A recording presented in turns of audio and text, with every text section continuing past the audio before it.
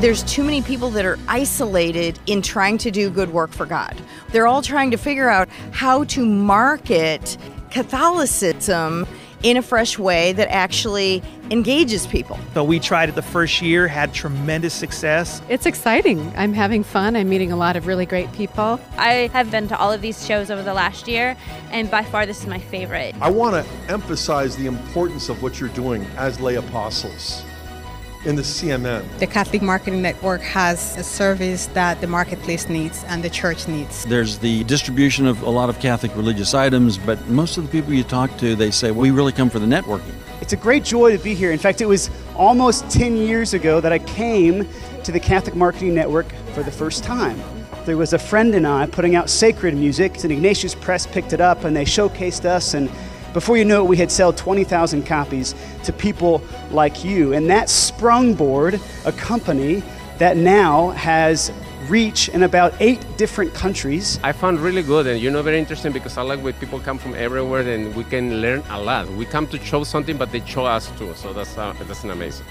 This is always one of my favorite events. I always love coming here and being here because it's such a synergy to be around like-minded people with the same ideals, the same love for the church. So it's beautiful.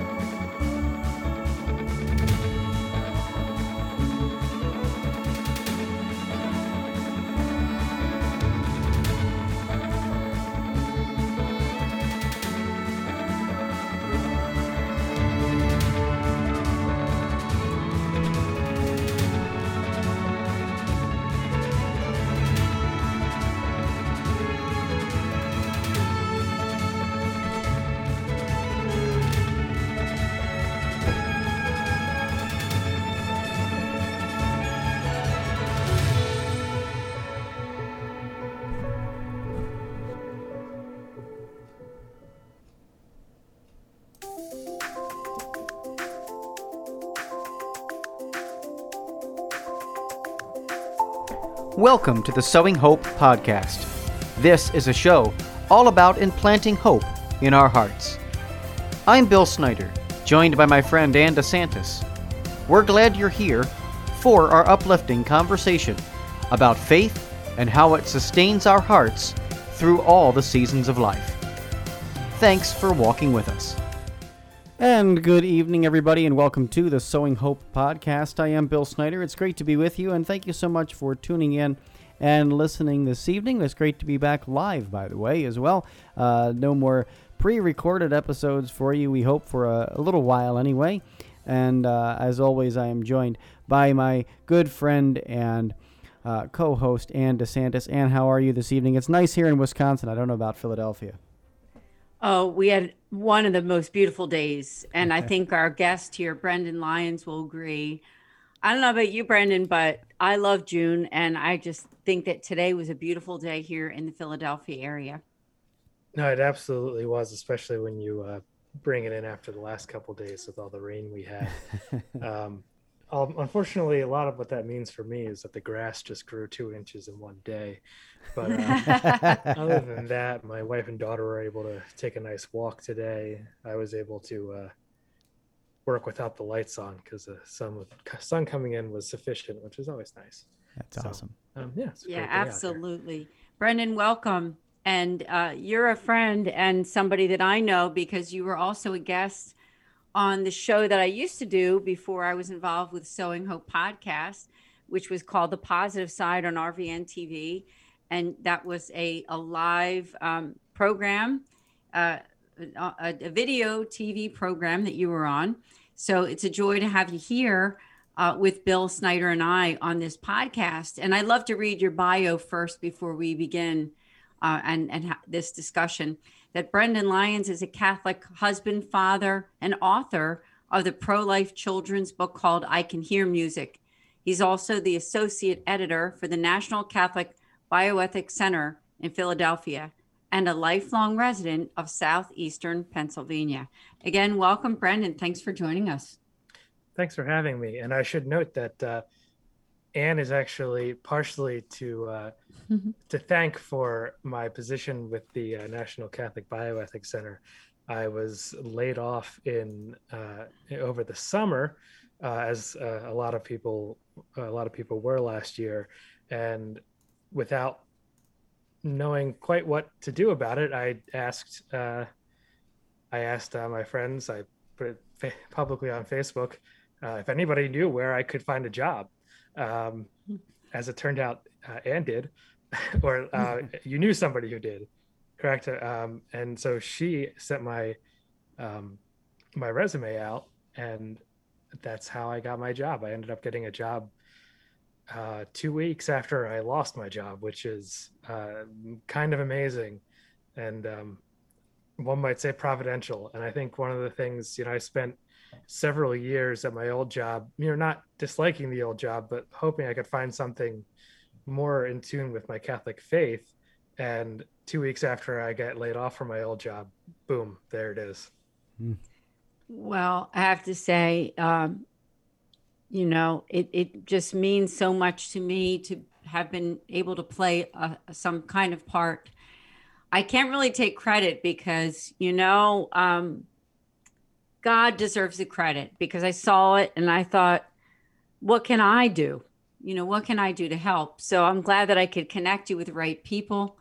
But, you yourself were the person that got that job. But I appreciate that you give me any kind of credit for helping you to connect the dots there and find employment, especially since you had a brand new baby and, of course, wanted to provide for your family. And why don't we start there, Brendan, because that's, your vocation as a husband and a father. And I know you're a relatively new dad because your daughter is only, I think you said 16 months old. So it's 14 months, but 14 months old. Yeah. Not quite there yet. Tell us more.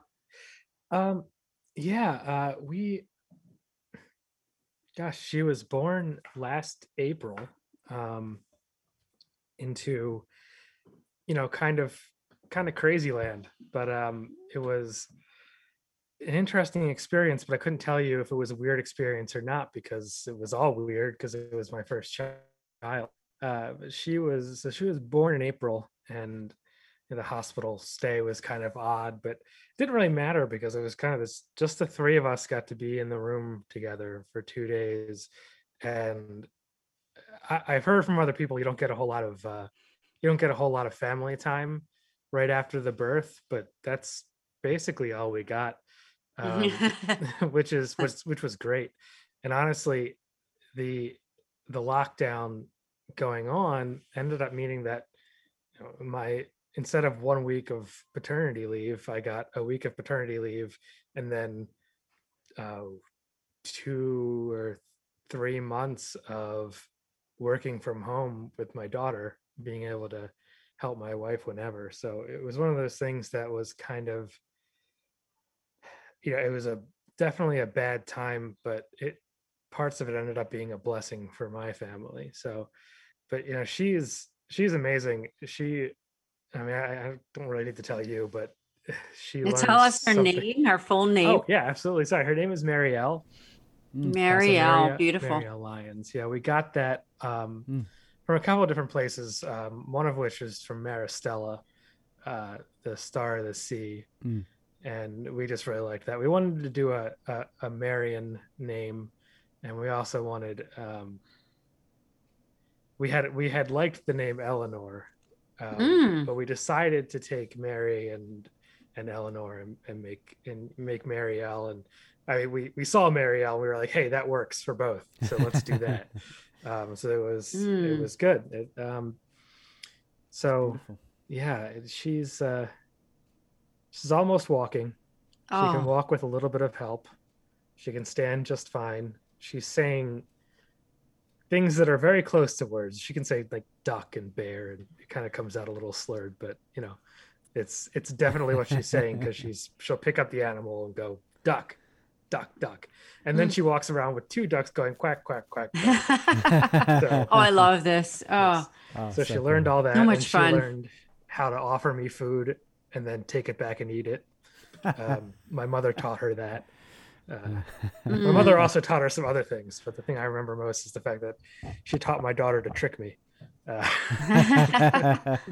So much fun. I'm thinking of both you and Bill, because Bill, of course, has little Elvin Francesco, was born 5 weeks ago, right, Bill? 5 weeks. Yeah. He was born May 5th, Cinco de Mayo. So but no, it's beautiful. Are you getting any sleep? That's my first question. That's so I don't. Maybe you should tell me first, because I don't want to. No, we got very lucky. My daughter is extremely calm. What many would refer to as a trick baby, to lull us into false sense of security when we have a second child. But she actually slept through the night for the first time pretty early on. Did she really? Wow. Yeah, it was maybe 14 weeks the first time she slept through the night.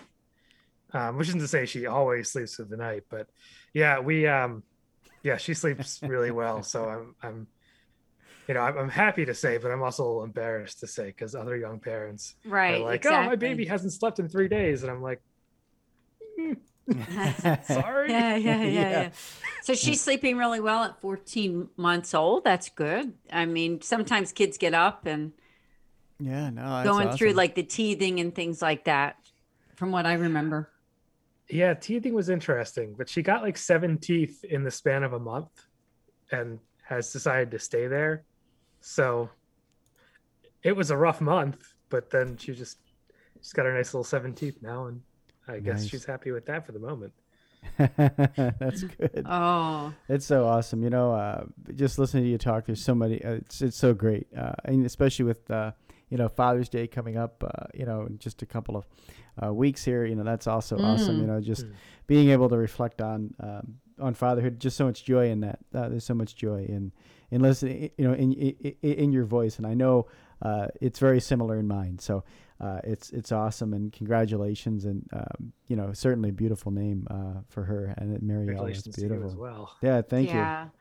It's a blessing to discuss parenting. I mean, of course, my kids are way older, and sometimes my kids, I kiddingly say, resent the fact that I still refer them as my babies, right? But in their mid-20s, but they'll always in some ways be our babies, right? I mean, especially when you're raising. You remember, I still remember those times like that you're describing, this times when they were so young. And anyway, I kiddingly say that resent, because I think kids like the fact that their parents honor them in that way and still see the child in them, not in an immature way, but in a caring way, if that makes sense. Oh yeah, absolutely. In a caring way. For sure. But it's always your relationship to them, even as they change, is a nice thing about parenthood. Even my 14-month-old is different than she was at 13 months, I would say. She has a sudden change in attitude or something. She's becomes very much more opinionated, and you're like, oh, but I don't know who this kid is, but that'll change again in a month. And that's right. They're always changing for 12 years is what how as I understand it. Yeah, it's amazing. Parenting is the best. But well, anyway, Brandon, why don't we talk about? Let's start with your life. I mean, with your faith. I mean, were you always a person of faith? And was there a point in your life when your faith became even more meaningful to you? Well, if it's the last question, hopefully every day it becomes more meaningful to me. But amen. I have always been a practicing Catholic. I haven't always known what that meant. I think a lot of us can relate to that. Mm-hmm. And so it's one of those things that, you can look back and say, wow, did I really think that was what being a practicing Catholic was? And it seems like sometimes it feels like you can look back every 5 years and be like, ooh, did I think that was enough? But that's part of the learning process. So I would say, I've always been a churchgoer. I think there were 3 weeks in college where I obstinately decided not to go to church, and I felt terrible about it. So I went right back. So yeah, I've always gone, and I would say though, it wasn't really until I became a youth minister, because I thought, I know a lot about being Catholic, and just being around the parents and the youth minister and some of the high school age kids who are all so much more, not just knowledgeable, but like passionate. And I realized, wow, I mean, I'm not that, I'm not that on fire. I didn't realize I just had a little pilot light going. I thought I was a big flame of faith, but I realized, no, there's a lot more to go. And I realize frequently that there's a lot, the fire can get a lot bigger. Really, every time I feel like my faith has grown, it just takes you to the crest of the next hill to see the next mountain of how high faith can take you. And I don't mean that in like it seems an insurmountable thing. It's really like a lifting you up to greater heights idea. So yeah. Thanks for sharing. I mean, it's another thing. I mean, I had a big smile when you said youth minister, because I think Bill might have something to say on that end. Another thing that you and Bill have in common, we'll say. Yeah, I spent some time in youth ministry, many years in youth ministry, and it was a joy in my life for certain as well. But yeah, I think the challenges of that also push you to a deeper faith, as you're just saying. When you realize, okay, my cup is just as dry. My cup is just as dry as some of these teenagers. And then you go, okay, well, God, now I need to move more into you and move deeper. And then you do kind of look back and you're like, wow, I'm on that mountain, and wow, there's another mountain ahead of me that I can go up.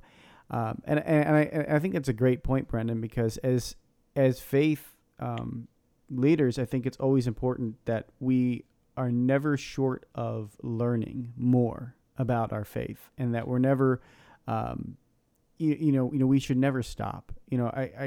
I think there's a big temptation in ministry to say, oh yeah, I don't have to go learn more.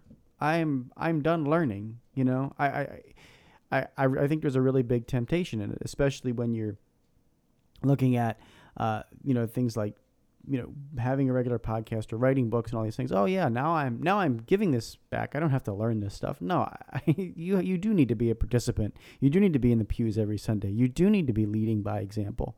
Otherwise, you're not going to grow in your faith. And the idea is that we're constantly growing. The moment that we stop, I always know Bear Wozniak and a few other gentlemen that I know always say, if you're not moving forward, you're going to start moving backward. Yeah. Oh, yeah. And so it's so important. I think that's such a great point for our listeners to understand, that if you're not moving forward, and it doesn't matter where you are, it doesn't matter how many, theology degrees you have or not, you got to be moving. You got to be moving forward in your personal faith life and your personal journey with Christ.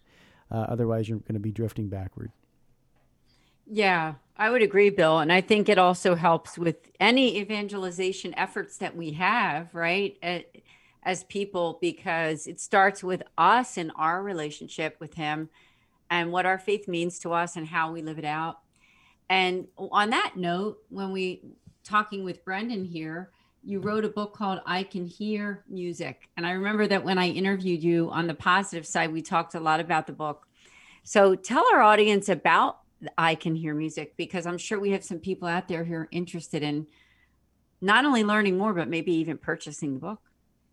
Well, that was actually also a case of thinking you knew a little something about a subject and just looking into it and realizing exactly how much you didn't know, how much more there was. When we found out we were pregnant, we started using the What to Expect website, which is pretty helpful. It gives you a good overview of what's going on. I see you nodding. Yeah, yes. And it is very helpful. But so my my wife's a singer, and I'm a musician of varying instruments, none of which do I play amazingly. But music is huge. Growing up, it was huge for me. It's huge for my wife. And what I found out was exactly how much a baby could hear and when they could hear it. And it was way earlier than I thought. I'm thinking, 36 weeks, the baby's basically ready to come out. Now it can hear me. No, not even. No, it's 23 weeks. The baby can start to hear the father on the outside. The inside sounds from the mother earlier than that. And by 30 weeks, you can hear, 32 weeks, you can hear the whole spectrum of a choir. Really, your hearing is pretty much there. So I was just taken aback by that. Not the least because the 24th week was like the day of the 24th week was Christmas Eve. And my father, since ever, has always read us the night before Christmas on Christmas Eve. And I realized that basically the day I was more or less assured that my baby would be able to hear my voice was the day that I would be able to read her 'Twas the Night Before Christmas. So that just really, I don't know, warmed my heart's not even enough of it. Like lit my heart on fire, I would say. It's just an amazing feeling. But I also realized that, hey, I'm amazed by this. I think other people would be too. And so what I ended up doing is I ended up writing down about the development of a baby in the womb. And as I tend to do, I made it rhyme. And I ended up with this book called I Can Hear Music. And it is a sort of a peek inside the womb as a baby can learn to hear. And it's a children's book. It's great to read to 1-2-year-olds. You could even read it to your child in the womb after 19-20 weeks because they would be able to hear. And kids start to learn language. They're not going to come out speaking, but they start to learn language and the sounds of voices. And the very start of that starts still in the womb. So there was one specific anecdote that happened actually after I had finished this book and after she was born. But my wife is a cantor at Mass, and the Sanctus is pretty similar she sung at 3 different churches while she was pregnant, and at least 2 of them had the same Sanctus. So she would sing that and the baby would kick in the womb. She would kick to the Sanctus. Other than that, she might move it, but if the Sanctus came on, always kick. So after she was born, we went into lockdown. So we were watching Mass on TV, and the baby, of course, Marielle wasn't super into watching television at that point, which is good. She wouldn't really follow the Mass except when the Sanctus played. Like all of a sudden she was looking up, she was craning her neck. She was trying to see where's that coming from? I know that. And she would do it week after week. So she really did. She remembered the sound of the Sanctus from before she was born to after. So that continuity is not necessarily something you think about, but it really tells you a lot about not just what they can hear in the womb, but who they are in the womb. My baby's love of a song, because she smiles, she likes it, like she had a favorite song pre-birth. So that's pretty amazing. And I thought that that would be a great not just parenthood message, but a great pro-life message as well, because it's a great reminder that we're a person before we're born, we're the same person after we're born. We're the person before we can hear too. But it's that continuity there is I think really telling about the development, the very straight single line of development of the human being. That's amazing. And that's a beautiful story too, a very good pro-life story, as you just mentioned, and something that I think we all can or at least fathers can relate to, mothers can relate to, to read and speak to their children before they come out. I know I did the same thing. I was reading all kinds of books to the belly as I was awaiting the arrival, and now I read those same books. And you're exactly right. It's very interesting to see which ones that he is more responsive to, because I read Green Eggs and Ham to the belly. I read Cat in the Hat. I read these stories well before he was out of the womb. So it was quite beautiful to hear you kind of reaffirm that, because that's totally the case with Elvin. Yeah. Yes. It really is quite amazing, because you think a lot about, I want to bond with that child, or I want to talk to the child, but the child's bonding with you while you're doing that too. And the child can be bonding with older siblings. This elder sibling can be bonding with the child. You have your 3-year-old who has, like a 3-year-old, they probably have a book memorized at this point. They might not be reading it, but they've got a book memorized. They might be able to recite part. If you can help them, they can read it to the womb, and that baby is going to hear and recognize their sibling's voice afterwards. And that's just a fact. I've actually got the citations. It might be the only children's book with citations in it, but it has. I have end notes in the children's book, just in case anybody was wondering about where I got these weeks. I wanted people to know that yes, this is it's a nice children's book. It's a fun thing to share. It's also true. It's very true. It's just beautiful, Brendan. I just want to thank you so much. I don't want to forget to thank also the person who introduced you to me, is Mickey Kelly. He's a good friend. He's also the president of the foundation that I represent, St. Raymond Nonnatus Foundation. And you were a great guest when you came on my other show, and I'm an honor to have you. And now you're a dad. I mean, back then your wife was pregnant, and the book was like brand new. So I just can't say enough good about the work that you're doing and this book. And so tell us though, if someone's listening and thinking, I want to get that book for my son or for a friend of mine, where would they be able to purchase the book? So if you're looking for single copies of the book, you can get it on Amazon. It's on Barnes & Noble. It's on christianbook.com and Books A Million.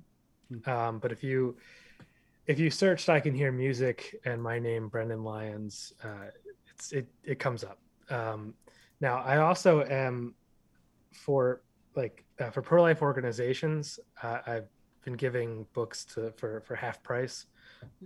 Particularly, I've been trying to, I won't get into too much detail because we're still in the early stages, but I'm working with one Knights of Columbus group to bring copies of it to women who decided they want to get an ultrasound to, at one of the pregnancy resource centers. Yeah. So they will also receive a copy of the book so the literal look inside the womb would also have a figurative look inside the womb. So, and that's for people who they came seeking this information. It's what they want to know about. So, and that's something I'd really like to do, because I think it gives an opportunity for bonding. And, if you're coming to a pregnancy resource center for an ultrasound, you want that bonding. You may be conflicted, but you're there for that bonding. So people can actually email me at can I give my email? Is that okay? Or? Please do, Brendan. So it's a little weird. I apologize. Eventually I'll probably get an actual official one, but I'm still starting out here. So it's lyndonbronze at gmail.com with a period in there. So it's LYNDON period BRONS at gmail.com. So you can email me there. I have an order form. So if you're with a pro-life group, and especially if you're a pro-life group who wants to share this book with resource centers, you can get that for half price. And I'm really happy to work with anybody to make sure that can happen. So that's great. That's so great to hear. And, I know there's a lot of pro-life people out here in the Midwest that I know. And so I'm definitely going to recommend that to, people at Pro-Life Wisconsin and everywhere else, because I think there is such a great strategy there. Let's just say that. That's a phenomenal strategy to pair that with people who are seeing ultrasounds or that are, trying, to have maybe having that battle just to push this over the edge, and to know that you can, talk with your baby, sing with your baby.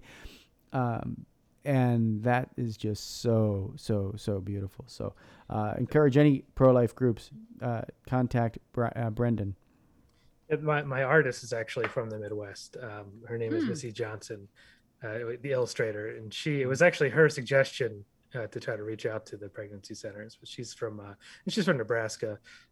She's part of the Life Runners. You ever heard of them? Oh, Life Runners. Yeah. Mickey introduced me to them. Yeah. So and she's a young artist. And she's a very nice person. Gave me the great idea for the pregnancy centers. So gotta thank her for that.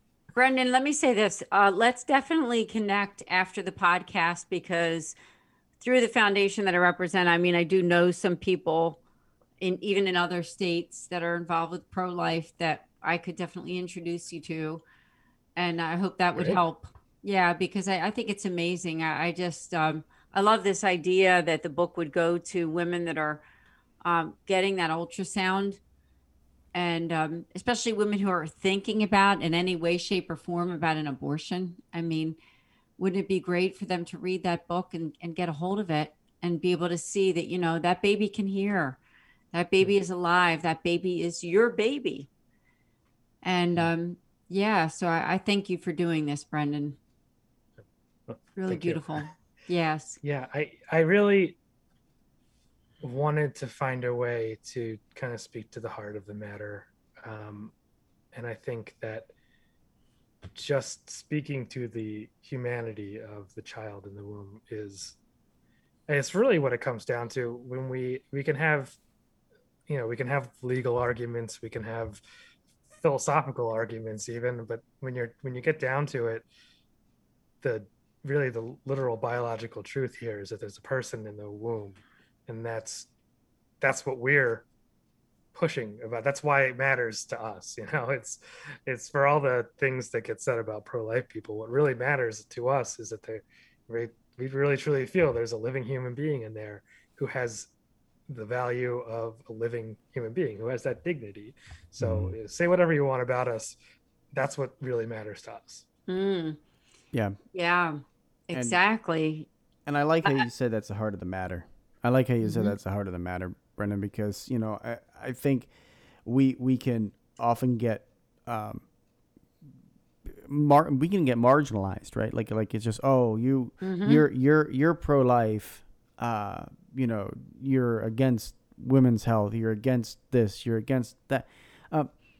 No, actually, no, we're not, right?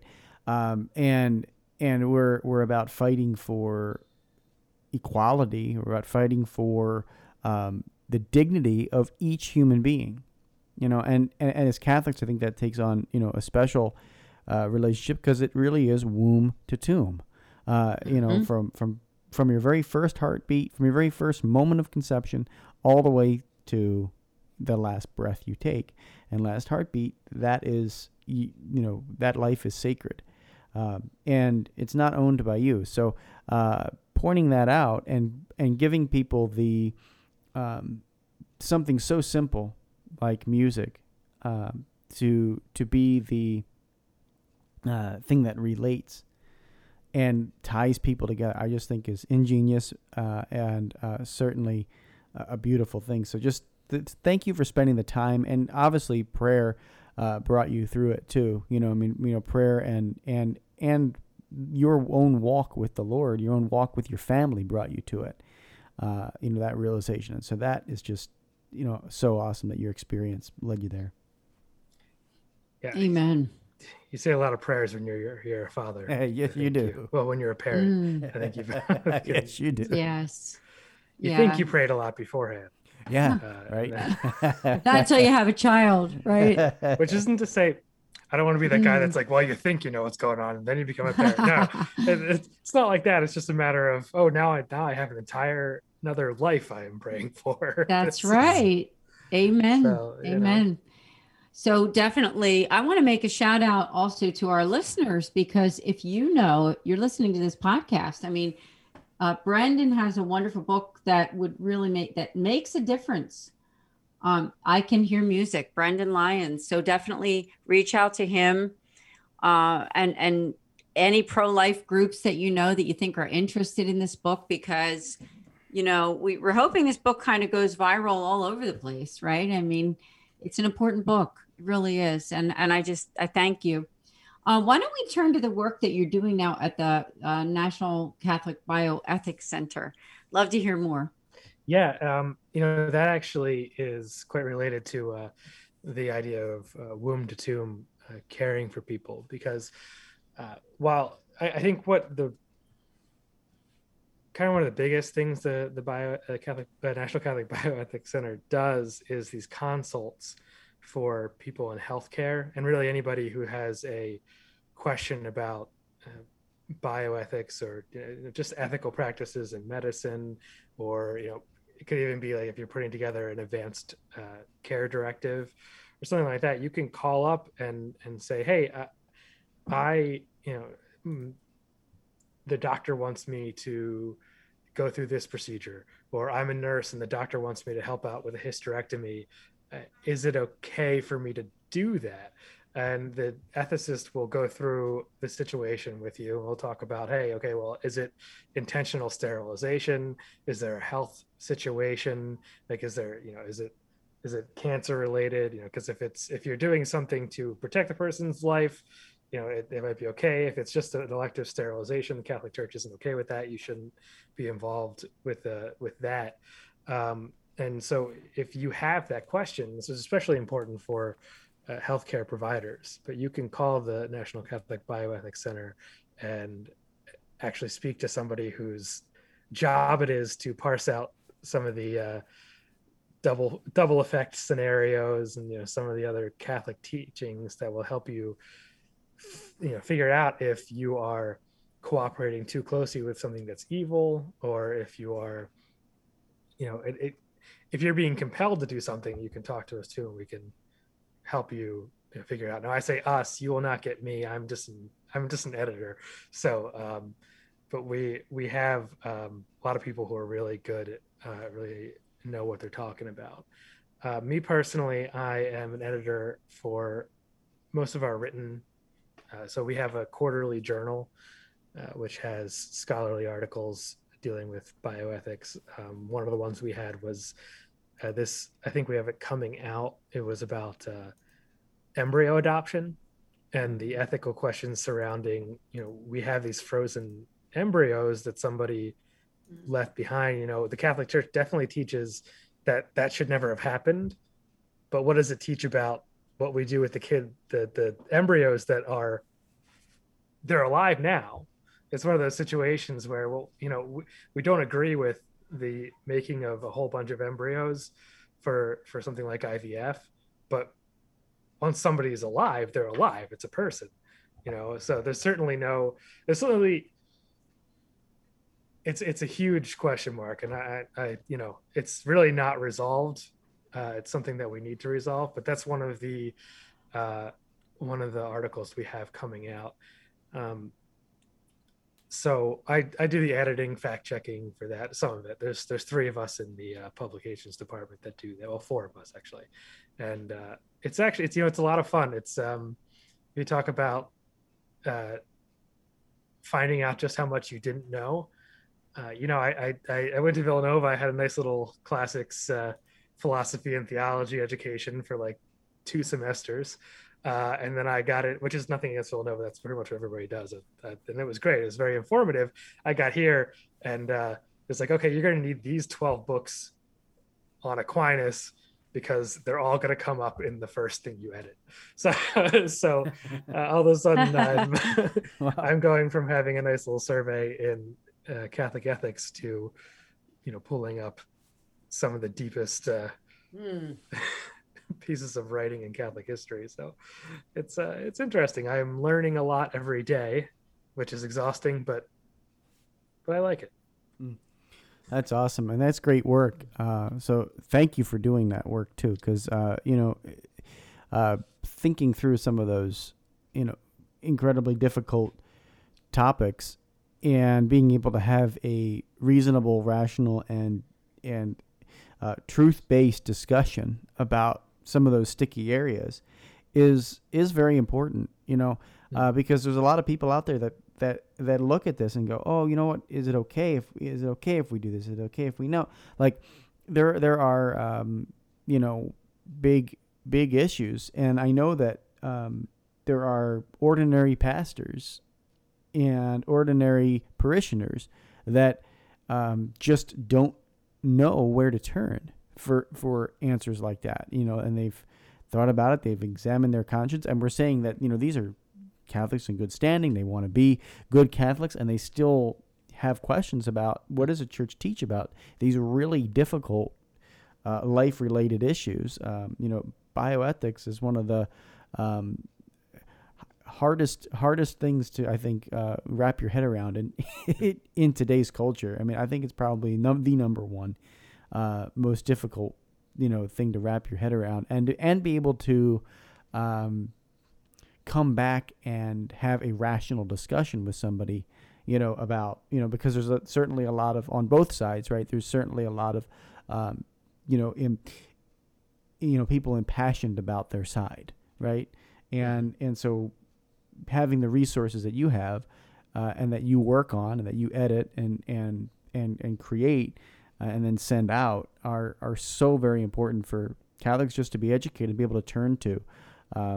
So as you said, nurses, doctors, people like that to turn to and really say, what do I do with this? How do I, participate? That's awesome. So thank you for doing that great work. Yeah, well, I'm happy to do it. I'm, like I said, I'm just trying to help people. Most of what I do is either small stuff like making sure the sentence structure works, or occasionally we'll help somebody make an argument. Our production manager is really good at fostering an okay argument, turning it into like a really good point that's well researched. And it's funny because he'll come in, he's been doing this for 5 years, and then the editor-in-chief's been doing this for I'm not sure how long, like 20 years maybe. But like every once in a while, one of us will walk into the other person's office and be like, hey, what about this issue? And we'll all just kind of sit there and be like it's not surprising that I'm not sure, but we'll have to sit there and be like, that's actually really tough. So wow. And everybody at the center, I mean, I've been there the shortest amount of time. I've been there a couple of months, but most everybody's been there for years. And you still run into moments where you're like, we really need to sit down and think about that. So of course, I mean, when you're a doctor or a nurse or a priest, or like, if that's not, that's what we think about all day. And that's, if you've got other stuff you have to think about, like most people do, you might not be able to be like, have the time to sit down and be like, geez, this is a heavy subject. Right. Or do all kinds of research, Right.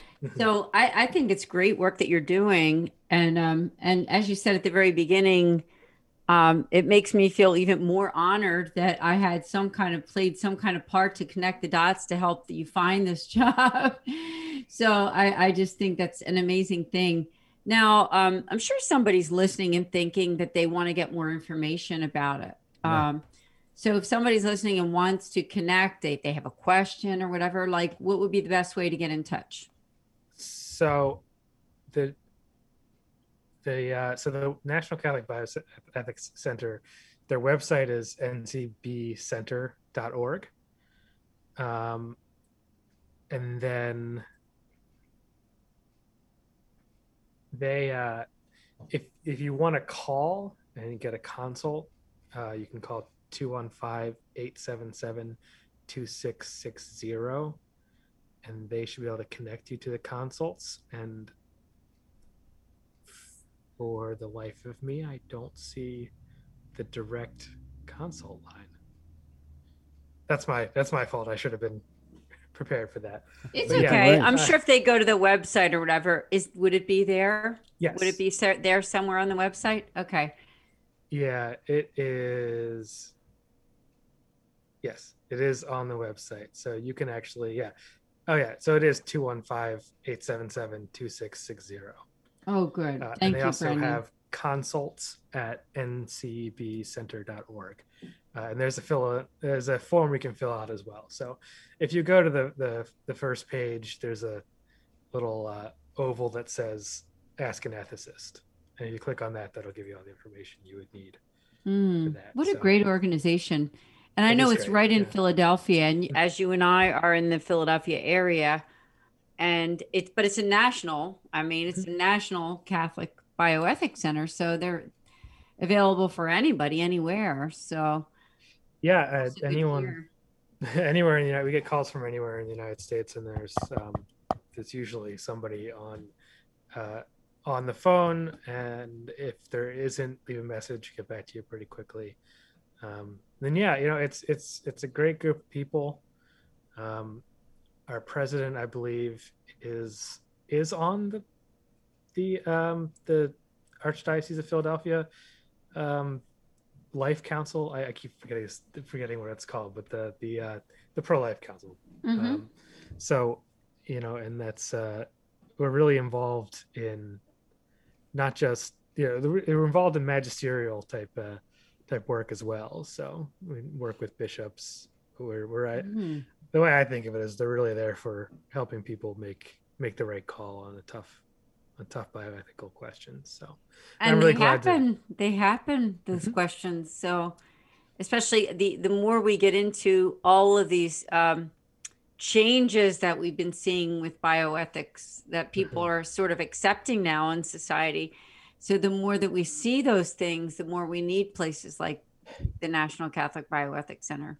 Yeah, because it's difficult. A lot of the we just have just today our monthly periodical Ethics and Medics went out for June, and one of the articles in there was about New Mexico just passed a law regarding I guess they call it the right to die. It's physician assisted suicide is what it is. They're trying to avoid using that phrase anymore. How we like to try to sanitize things with the terms we use, but it talked about the law itself. It says you don't have to do it, but there's a clause in there about referring to somebody else if you won't do it, and that's fairly common even when in abortion situations as well.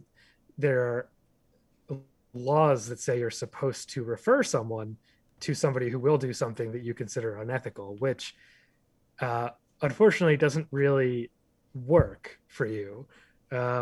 If you are referring someone to get an unethical procedure, you're cooperating in the procurement of that procedure, and so you're still culpable to a lesser extent, but you're still culpable, and it's still a sin to help somebody else find someone to help them kill themselves.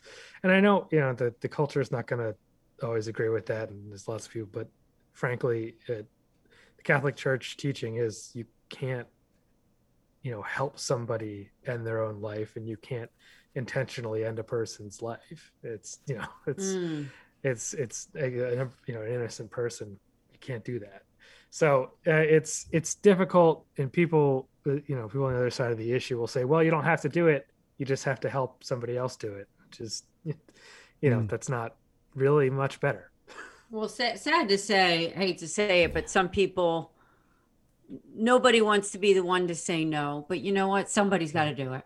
Somebody has to do it and say, you know what? Wrong is wrong. That's all. Right.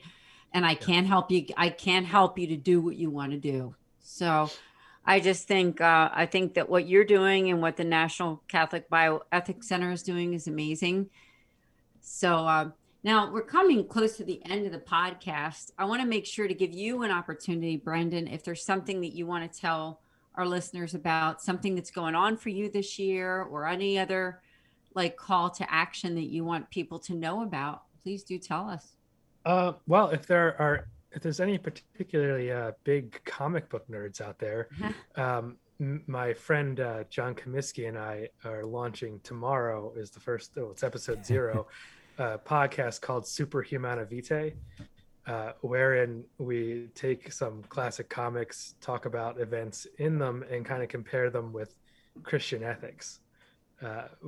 Mainly Catholic ethics. We're both Catholic, but we went Christian ethics just to open it up a little bit. Right. Exactly. But so we're going to be talking about. We actually just introduced ourselves in the first episode, but so we're going to talk about issues, and acts and events in comic books, and put them in a frame of, was that illicit activity? Was that appropriate? Was that argument of why it was okay to do something actually, does that jive with Catholic teaching? So it is supposed to be fun. We've had a lot of fun doing it. So that's tomorrow, Super Humana Vitae. It'll be out in the morning on Apple Podcasts. So cool. That's exciting. Bill had a big smile when you were talking, when you started to talk about it, because I know that he likes that too. Oh, I'm a geek. I'm a geek at the core of me. I didn't get too much into comic books when I was a kid, but I'm just a geek in general. So that's an awesome. It's an awesome way to relate to the faith, and I know there's a lot of people out there that will totally love it. So including myself. So that's awesome, and I wish you best of luck with that podcast, because I think you'll have a big following on it. Super Humana Vitae. That's a great name for it. And where do they find it again? Like Brandon, what would they search? So it would be on Apple Podcasts. So if you just search Super Humana Vitae. Super Humana Vitae. Okay. It's it's just the encyclical with super in front of it, because nerdiness. Oh no, I can't wait for you, Brendan. That's amazing. No, we're gonna have you back again. You're an amazing guest. I was very excited to have you as a guest on this podcast, and also for you to meet Bill, because you're both you're somewhat of a new father, and Bill's a brand new dad. So it still feels like I'm brand new. So. Well, awesome. Thank you, Brendan. Thanks for being a guest on Sowing Hope. Yeah, thank you. Thanks and this has been so much fun, folks. And so it is awesome to be back with you live on YouTube, and wherever you're listening to the podcast. Thank you for tuning in.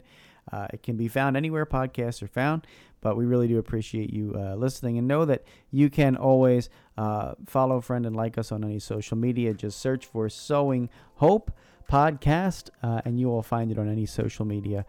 Email us, sowinghope@patchworkheart.org. And we always love to hear from our listeners and whatnot. And do that if you missed any of the links or any things that Brennan was talking about. Make sure you email us, and we'll put it in the show notes as well. But until next time, from all of us here at Patchwork Heart Ministry, keep beating to your Catholic heart. Thanks for listening to this episode of Sowing Hope on Patchwork Heart Radio.